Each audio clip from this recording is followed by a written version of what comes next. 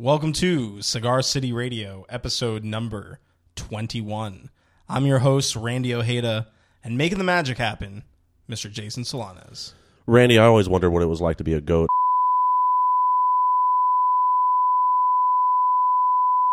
This episode has a lot to do with goats. And balls. And insertions. Michelle, you got nothing to say on this one? No. If you love Cigar City Radio, and we really hope that you do, you can subscribe to the show on iTunes, Stitcher, or wherever you listen to podcasts. We encourage you to leave a review in the iTunes store and share the show with your friends. You can follow us on Facebook, Instagram, or Twitter at Cigar City Radio, and you can email us at cigarcityradio@gmail.com. This episode of Cigar City Radio was recorded at the Blind Tiger in Ybor City. The Blind Tiger is a 1920s speakeasy-style coffee shop serving coffee, tea, vegan pastries, and more, with locations in Ybor City and Seminole Heights. You can check them out at blindtigercafe.com. We are now only 2 weeks away from our first ever Noche Buena party taking place during South by Southwest with 15 bands. All right, now, gentlemen, let's read those names. We got Hockey Dad, Detective, High-waisted, Sand Medicine, Jackson Boone and the Ocean Ghosts, the undercover dream lover, Dirty Dishes, Wobbly Jets, field trip, Shark Muffin, Fruit and Flowers, Tall Juan. the Plastic Peaks themselves. and Venny Hands. And when's that happening, Jason? That's happening on Wednesday, March 15th at Stay Gold in Austin, Texas. It's happening from 3 p.m. to 2 a.m. There's no cover, and if you're under 21, we will kick you out. You'll get a swift kick in the buttocks. Oh, and be there or be square. Yes. Our guest on this episode is singer, songwriter, and guitarist Glenn Phillips, best known as the frontman from the platinum-selling band Toad the Wet Sprocket. He's worked with Sean Watkins and his sister, who is also Cigar City Radio veteran Sarah Watkins, on the Mutual Admiration Society collaboration, and has released numerous solo studio albums and live releases. Also, his song The Hole is featured at the end of the second episode of Breaking Bad's Season 1. Yeah, a little fun fact for you. All right, check that out on Netflix. Yeah, and you can also check out his new album, Swallowed by the New, out now on Umami Music. So here it is, episode 21.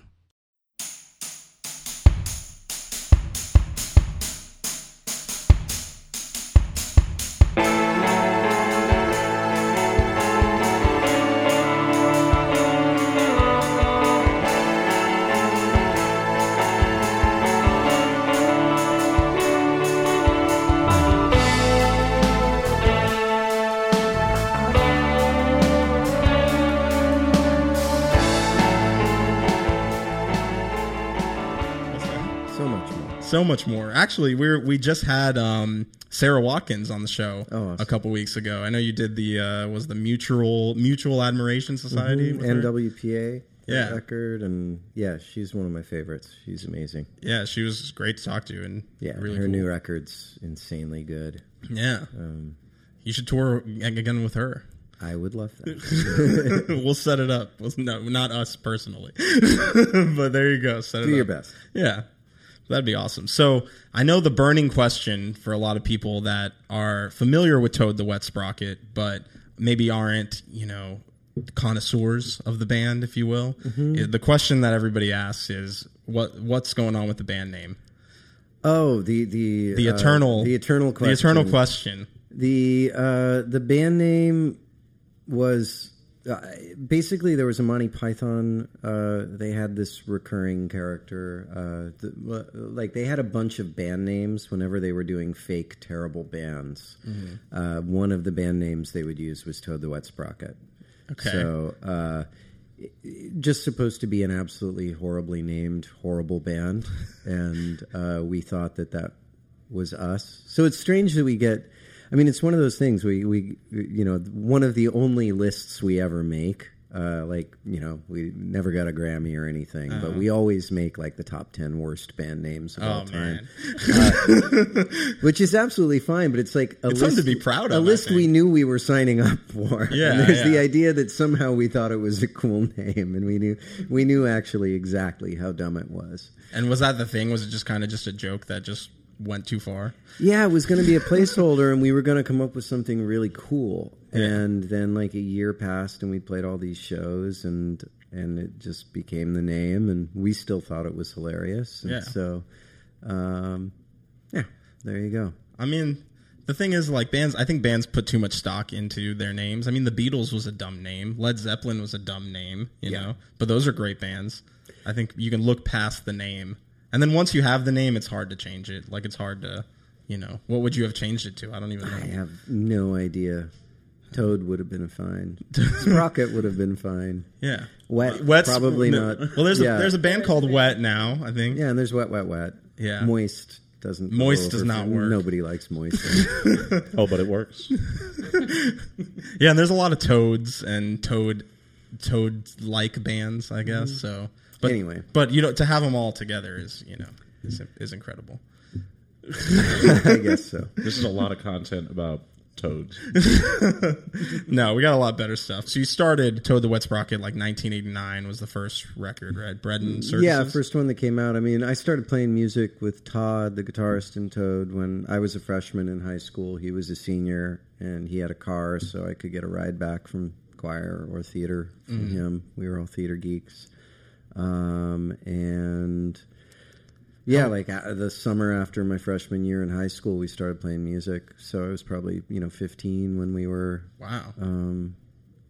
starting to do it, 14, 15. And they were all seniors, so it was they graduated and we're all staying in town. And the plan was that they were all getting ready to go out of town and go to school elsewhere. And this was then we got a record deal. This was California, Santa Barbara, California. And then so you got a record deal pretty early on then. Yeah, I was 18. Wow. And we had the first 2 records done and went on the road, and there you go. That's amazing. It's been a long detour. Is that what it is? This whole thing is just one long detour? Kind of. I mean, I knew, I'd been in theater before the band. I always felt like I needed creative outlets, but I wasn't. I think usually if your band gets signed, it's like the only thing you want out of life. Like you have to have this very singular passion for music specifically. Mm-hmm. And we got really lucky. We made a couple of indie records, and I think A&R people in LA wanted an excuse to go up to Santa Barbara. I mean, it was a really great back in the day of the corporate card, like...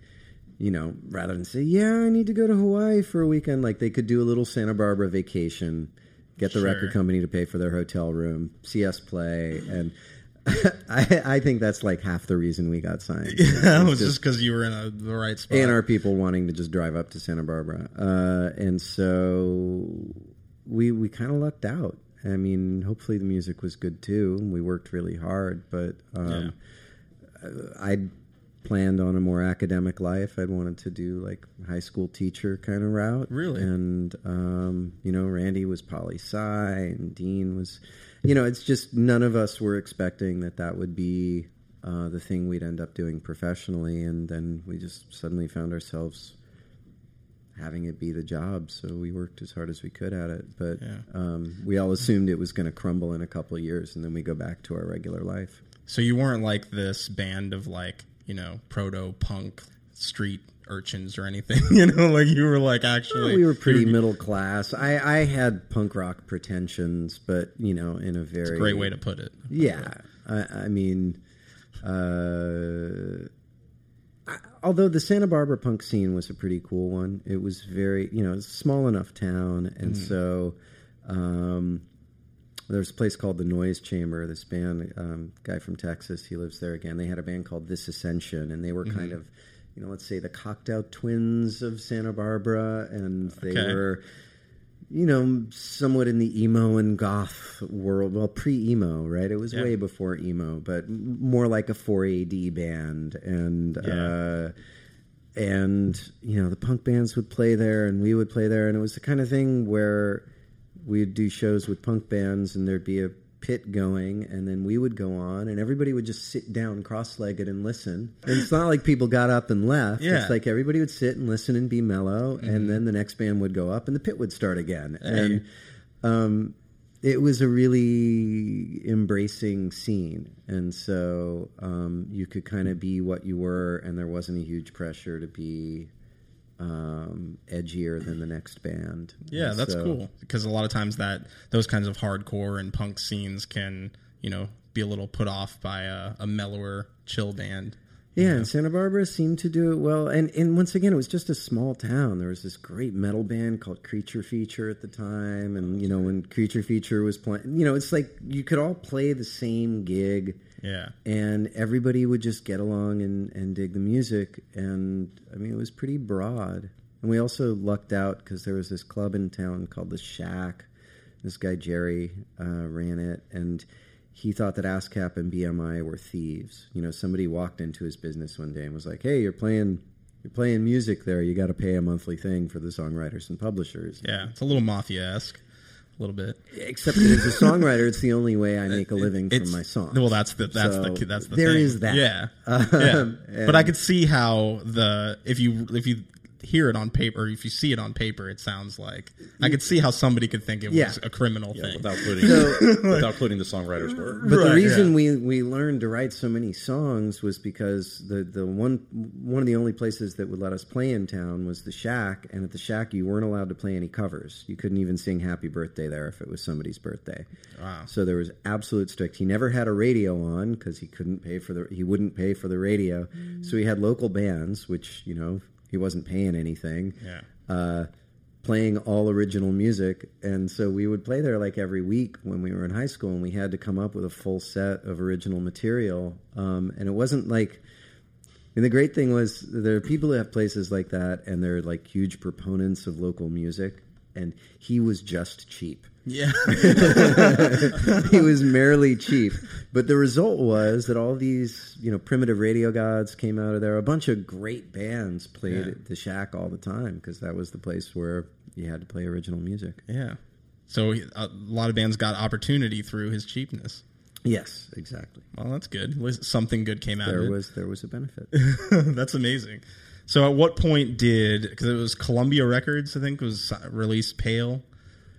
Yeah, they released Bread and Circus and Pale. And then Pale. Yeah, because So they those- re-released Bread and Circus. They both were, Pale we'd recorded but hadn't released yet. So we had 2 albums done when we got signed with them. Gotcha. And one we'd released, we'd sold 500 copies in Santa Barbara. Yeah. It wasn't like a big release. I mean, but that's a big release for a local for band. a local band. It was pretty good. Yeah. Yeah, they put that out, and then I think 91, 92 was the Fear record, and then like 9 months into that, we had All I Want, and then lasted till around 97, and yeah. So you went from in the And span. you haven't heard anything I've done.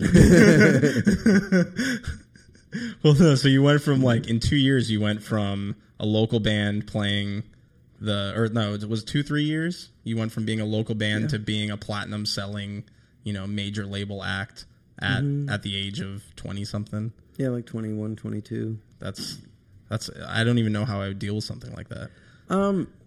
It was weird. I mean, it's a complicated thing. I had great friends and was really grounded. I met, my wife and I split about 2 years ago, but we got together when I was 18, just before the band was getting signed. And so I feel like I had a really grounded life and a lot of great friends who weren't, I don't know. I never moved to LA. I stayed in Santa Barbara. I started having kids, got married at 23, started having kids at 25.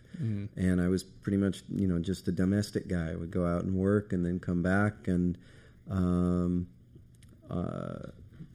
so on the one hand, I probably cost myself an incredible amount of money and career capital by staying in Santa Barbara and never really interacting with the business. But on the other hand, my kids grew up really happy, and I didn't have the big flame out that a lot of people in my business do. And now you're still doing this, Yeah, so I mean, many I years also later. didn't do, I call it the Rob Thomas maneuver, which is it's like your band breaks up and you make a daring flip roll into a solo career where you have notoriety based on your own name and not just the band's name. And I fumbled. I did not stick that landing very well. Why do you say that? Well, it's things are much smaller now. Well, yeah, I mean, the whole music industry is. The whole anyways. music industry Yeah. is shrunk. But there's a thing of, your name versus the band's name and some equity between the two. Yeah. And, I didn't do the greatest job of making that transition. So do you Which feel is okay? Do you feel like you're making up for that now? I know you No, just had no. I think it's too late. But do you care? I'm just writing good songs. I mean, I go back and forth between caring. You know, it's a strange thing because the business is, once again, has changed a lot and is based so much on kind of seeming, I guess. There's part of it that's based on the work you do and the quality of the songs you write and what you bring to the table. And then there's also, do you have a narrative that people want to hear at a given time? Do you have a look? Do you have a, is like the whole package put together in some way that's palatable? And, I think with any job, like you can be really good at the thing you do and some flip in trend or technology or just, like if you were the world's best travel agent, or let's say you ran the world's best video shop, right? You were the guy. Let's do video. Video. You were the one with like all the great weird movies who knew what people's taste was, and you could turn people on to some beautiful indie film that would blow their mind, and they always wanted to come into your shop and ask you what. And you just happened to invest in a thing that suddenly was going to die no matter how good you were at it, right? Yeah. There was nothing that Blockbuster could have done to prevent Netflix. Yeah. And so, these things happen. They're like, it's just how history works. And I mean, music, there are times where if you did dance music was what, it's like there's times where a certain kind of music is more popular. There was a friend who was telling me that actually the big, 50s Afro-Cuban, the reason that got so big was actually, once again, ASCAP and BMI. That there was a period, maybe it was as far back as the 40s, but musicians were starting to license songs. They were insisting that radio pay the songwriters and the publishers for the songs they were playing. What a concept. What a concept. And so radio stations started finding, if they played Latin music, the Latin artists were just happy to be able to tour in the States, and so the music was largely unlicensed. And so you could run a radio station without having to pay the songwriters if you were playing the Cuban music. Wow. I didn't know that. It was part of the... and it's awesome music, right? Yeah, it's great true. bands, incredible music. Yep. It was also free for the radio stations. And so they were playing exclusively unlicensed music, and they made this great music really popular in the States. And, and part of it was because of time in history and because they were being cheap bastards. Yeah, but that's what people were hearing on the radio, I guess. So that's what people gravitated to. And there's weird stuff like that. I just listened to this podcast on...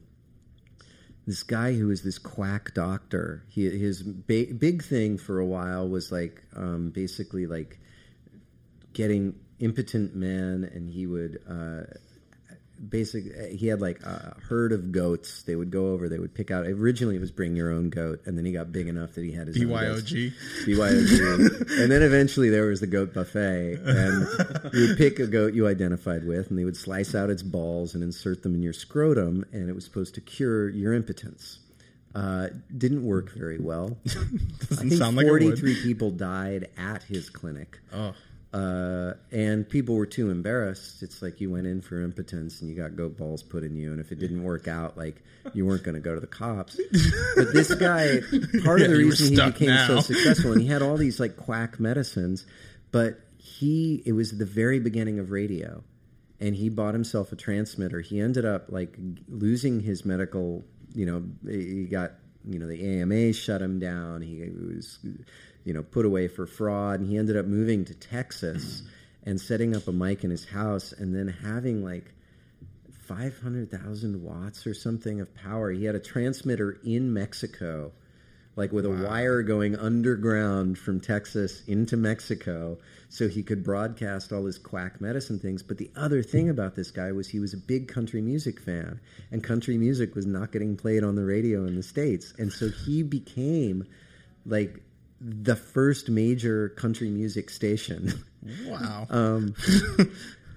So it's another one. Yeah, like how does that happen? So he made country music popular. If I named a band Goat Ball Insertion and played country, would anyone get it? Possibly. That seems very obscure. Yeah. Yeah, I just don't want to go anywhere near goat balls, I think is the moral of that story. Yeah. Anyway, you never know what good will come from a strange thing. Yeah. I guess that's all I'm saying. Cool. Motives be damned.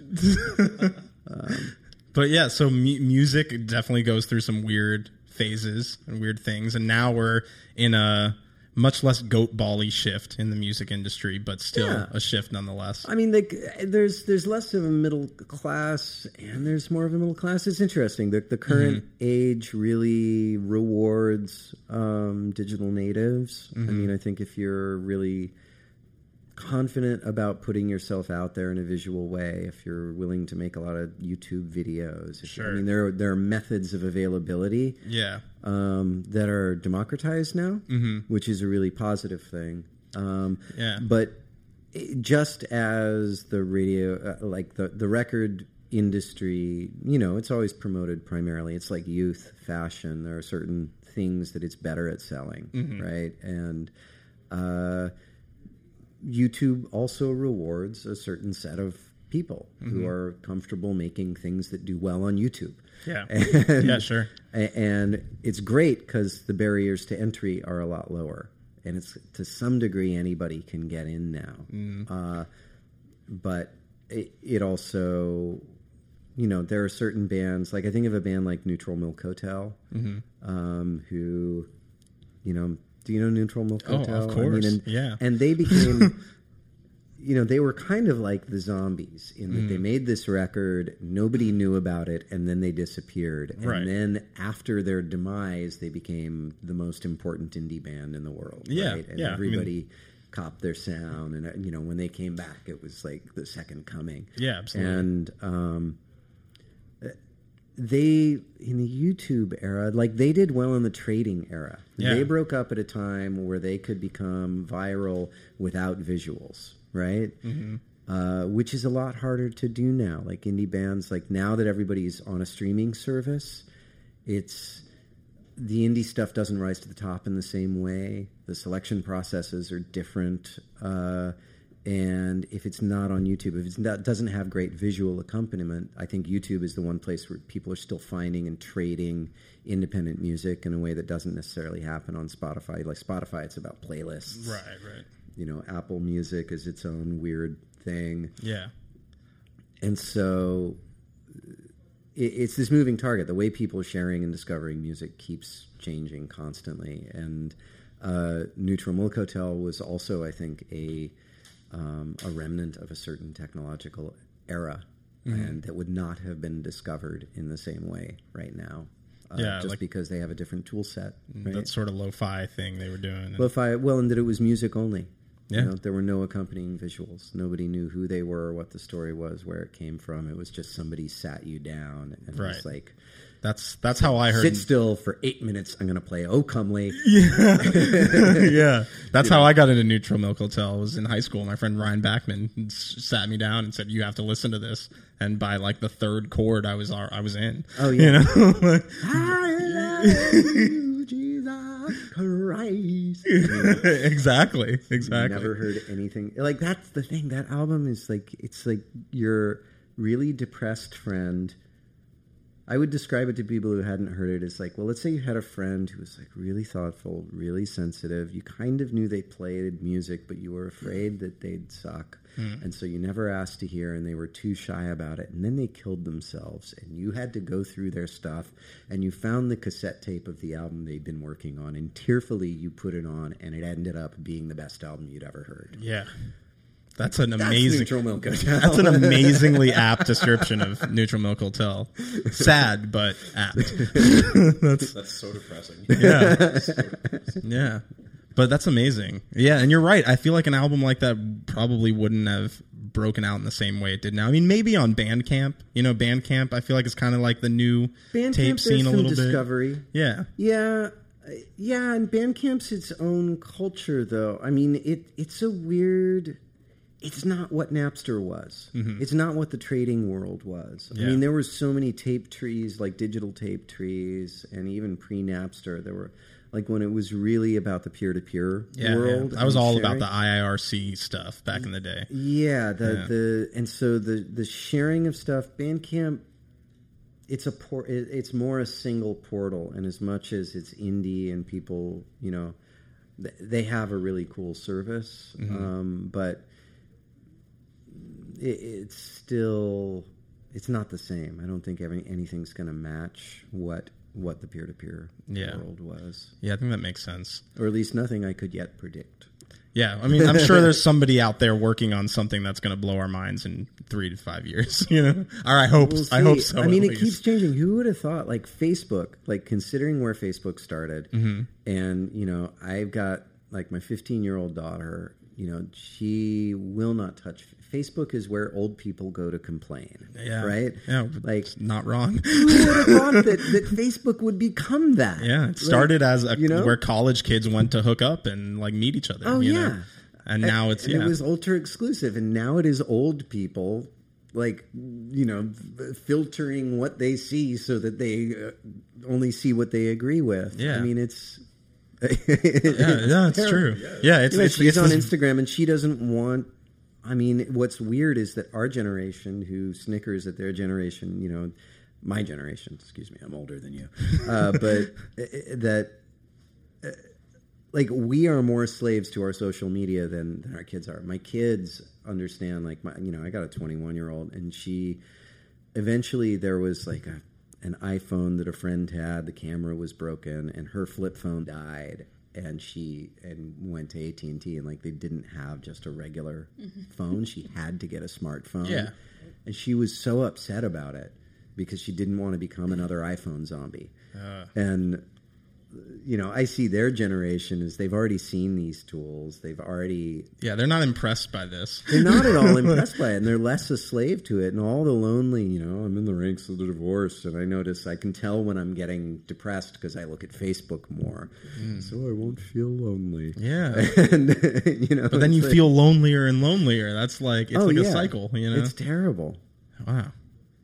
I can't believe that kids nowadays, they really are gravitating away from Facebook. Yeah, they'll do. I mean, Instagram is like the level of, you know, it's like post a picture of something you think is cool. And you can kind of tell a lot about a person from their Instagram. It's like, is your camera facing out or is your camera facing in? If it's all facing in, not so interested. If it's facing out, like, hey, that says something about you. You look at the world outside and you want to share it. And it doesn't require a lot of commentary. And it's like, it's a medium that doesn't control your life. And if you want to go the narcissism route on it, you can. But then again, that's really easy to avoid on it. What I love is that it's easier now to find like-minded people and connect with them. You know, if you seek out your niche community, you can really, you know, make a good and the problem with the like-minded part, I mean, and I say this as, you know, a liberal, probably, you know, I was a Bernie kind of guy.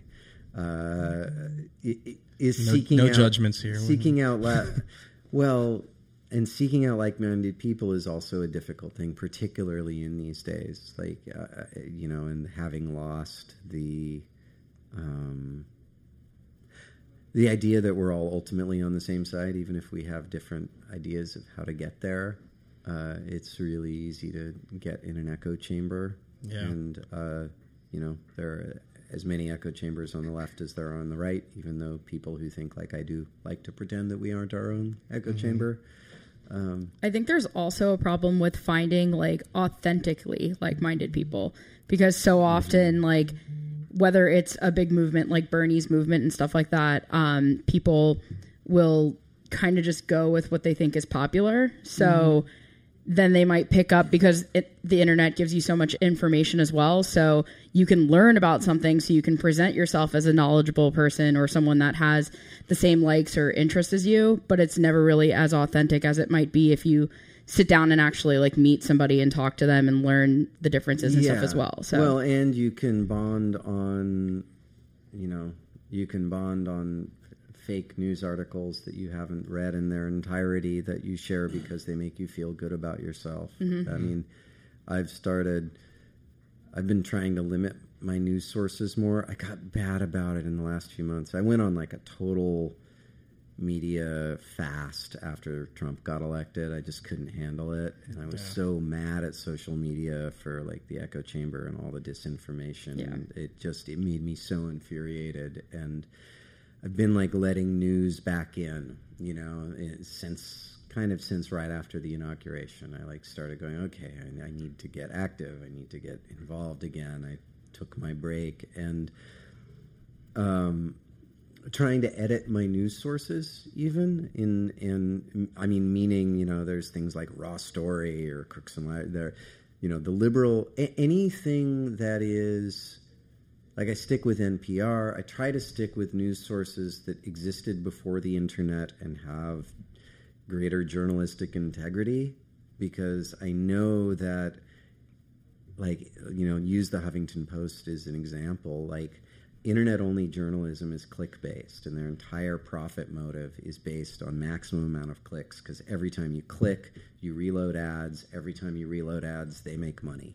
And, just knowing that every headline is made to titillate or inflame. It's made to get some part of your amygdala going, so you click on it, so you reload the ads. And it's like every single one of those websites, left or right, they are all catering to our worst nature. Yeah. And they are all catering towards feeding us what we want to hear, every single one of them. And it's just like remembering the profit motive.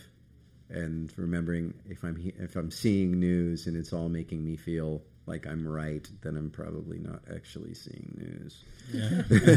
And then you take into account Facebook's algorithms that show you what is right only for you. The most entertaining thing for you and the thing that's going to increase their profit margin.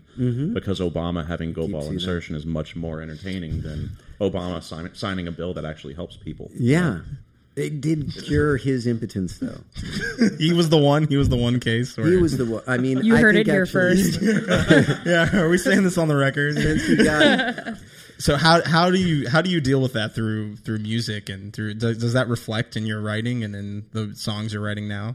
I haven't written. It's really hard to write well and directly with political stuff, and I can go back and forth on it. I mean, I think there are people who. How can I say this? I think having the right message is not always enough in art. It also has to work as art. Yeah, it's got to be good, or else no one cares. For me, it's good to have both. But my personal standards are also I'm curious how it plays out. I mean, and there's songs, on my current album. There's a song called "The Easy Ones" that, it was written about, Tonglen practice. It's this Buddhist meditation where you kind of expand your capacity for compassion by, meditating on love. But you start with people who make you feel comfortable about yourself, and then you try to expand the sphere. And you go into people who drive you crazy and people you don't understand at all. And then you try to practice loving them. Like, can you actually concentrate on the people who drive you crazy? And who you don't understand, and love them, and so there's songs like that that song when it was written was very personal. At this point, feels very political, and I feel there's an art in trying to figure out how to say what I think is true or important in front of an audience, and because people are so polarized, not drive the audience away.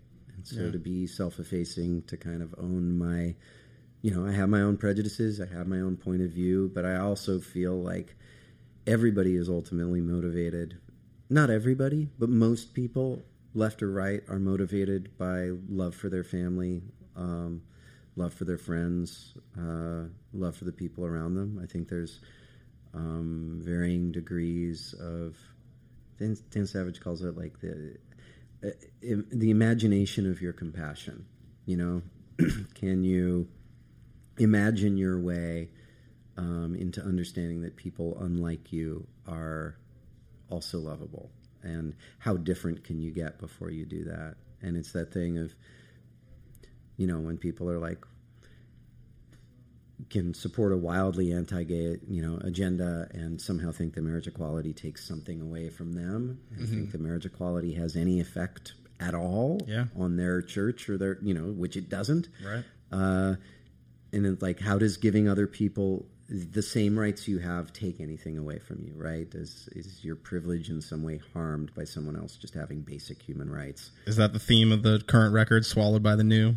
The new record is, it's mostly about loss and transition. It's about grief and praise. Grief and Praise is kind of the central song on it. It was written, I'd been married 23 years, with my ex for 25, since I was 18. And we split, and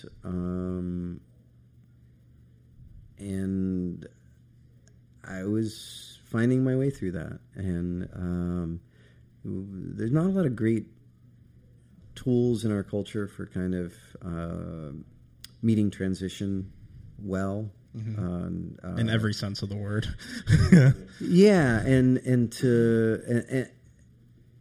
I found myself, there's a whole community of men who would like to get together when you're in that situation and get really bitter with you. Right. And I found myself working very hard to avoid that, and to, I don't know, try to do a lot of self-examination and get a restart. I mean, at some point, if you lose everything you thought you were sure of, you get a chance to, reassess and start again. And it's an interesting process to be at this point in life, and had all these ideas about what the future might bring, and I have no idea at this point. Yeah. And learning to care for myself, learning spiritual life. I actually just had another breakup, was with an amazing woman for a year and a half, and I'm needing to be back closer to my daughter. I've been seeing her every month, but not seeing enough of her. And well, I think that's the amazing thing about being a musician and a songwriter too, is like you really go through a lot of self-reflection, thinking on things like that, whereas most people might just, go through the breakup and then that's it. Yeah, do anything to avoid it. Yeah, and the doing anything to avoid it, like, once again, we're very isolated, and the tools we have, these days, our generations, like, we don't have intact social structures. Trying to find my toolbox has been really interesting, and realizing that we're a lot of us making it up as we go. Well, we're pretty much out of time here, so okay. Just real quick before we go, you mentioned your daughters and your family a lot. I just want to know if there's one thing that you want your daughters to take away from your music, what would that be?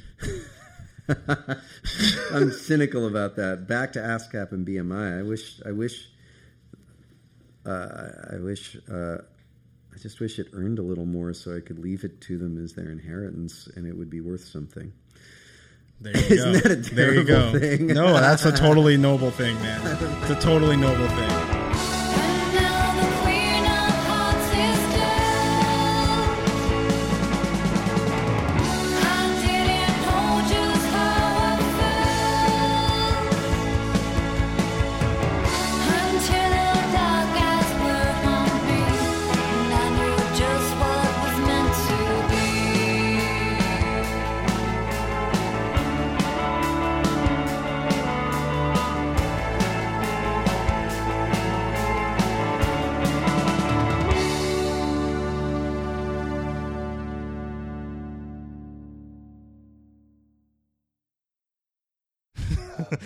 Died. Imagine your way into understanding that people unlike you are also lovable.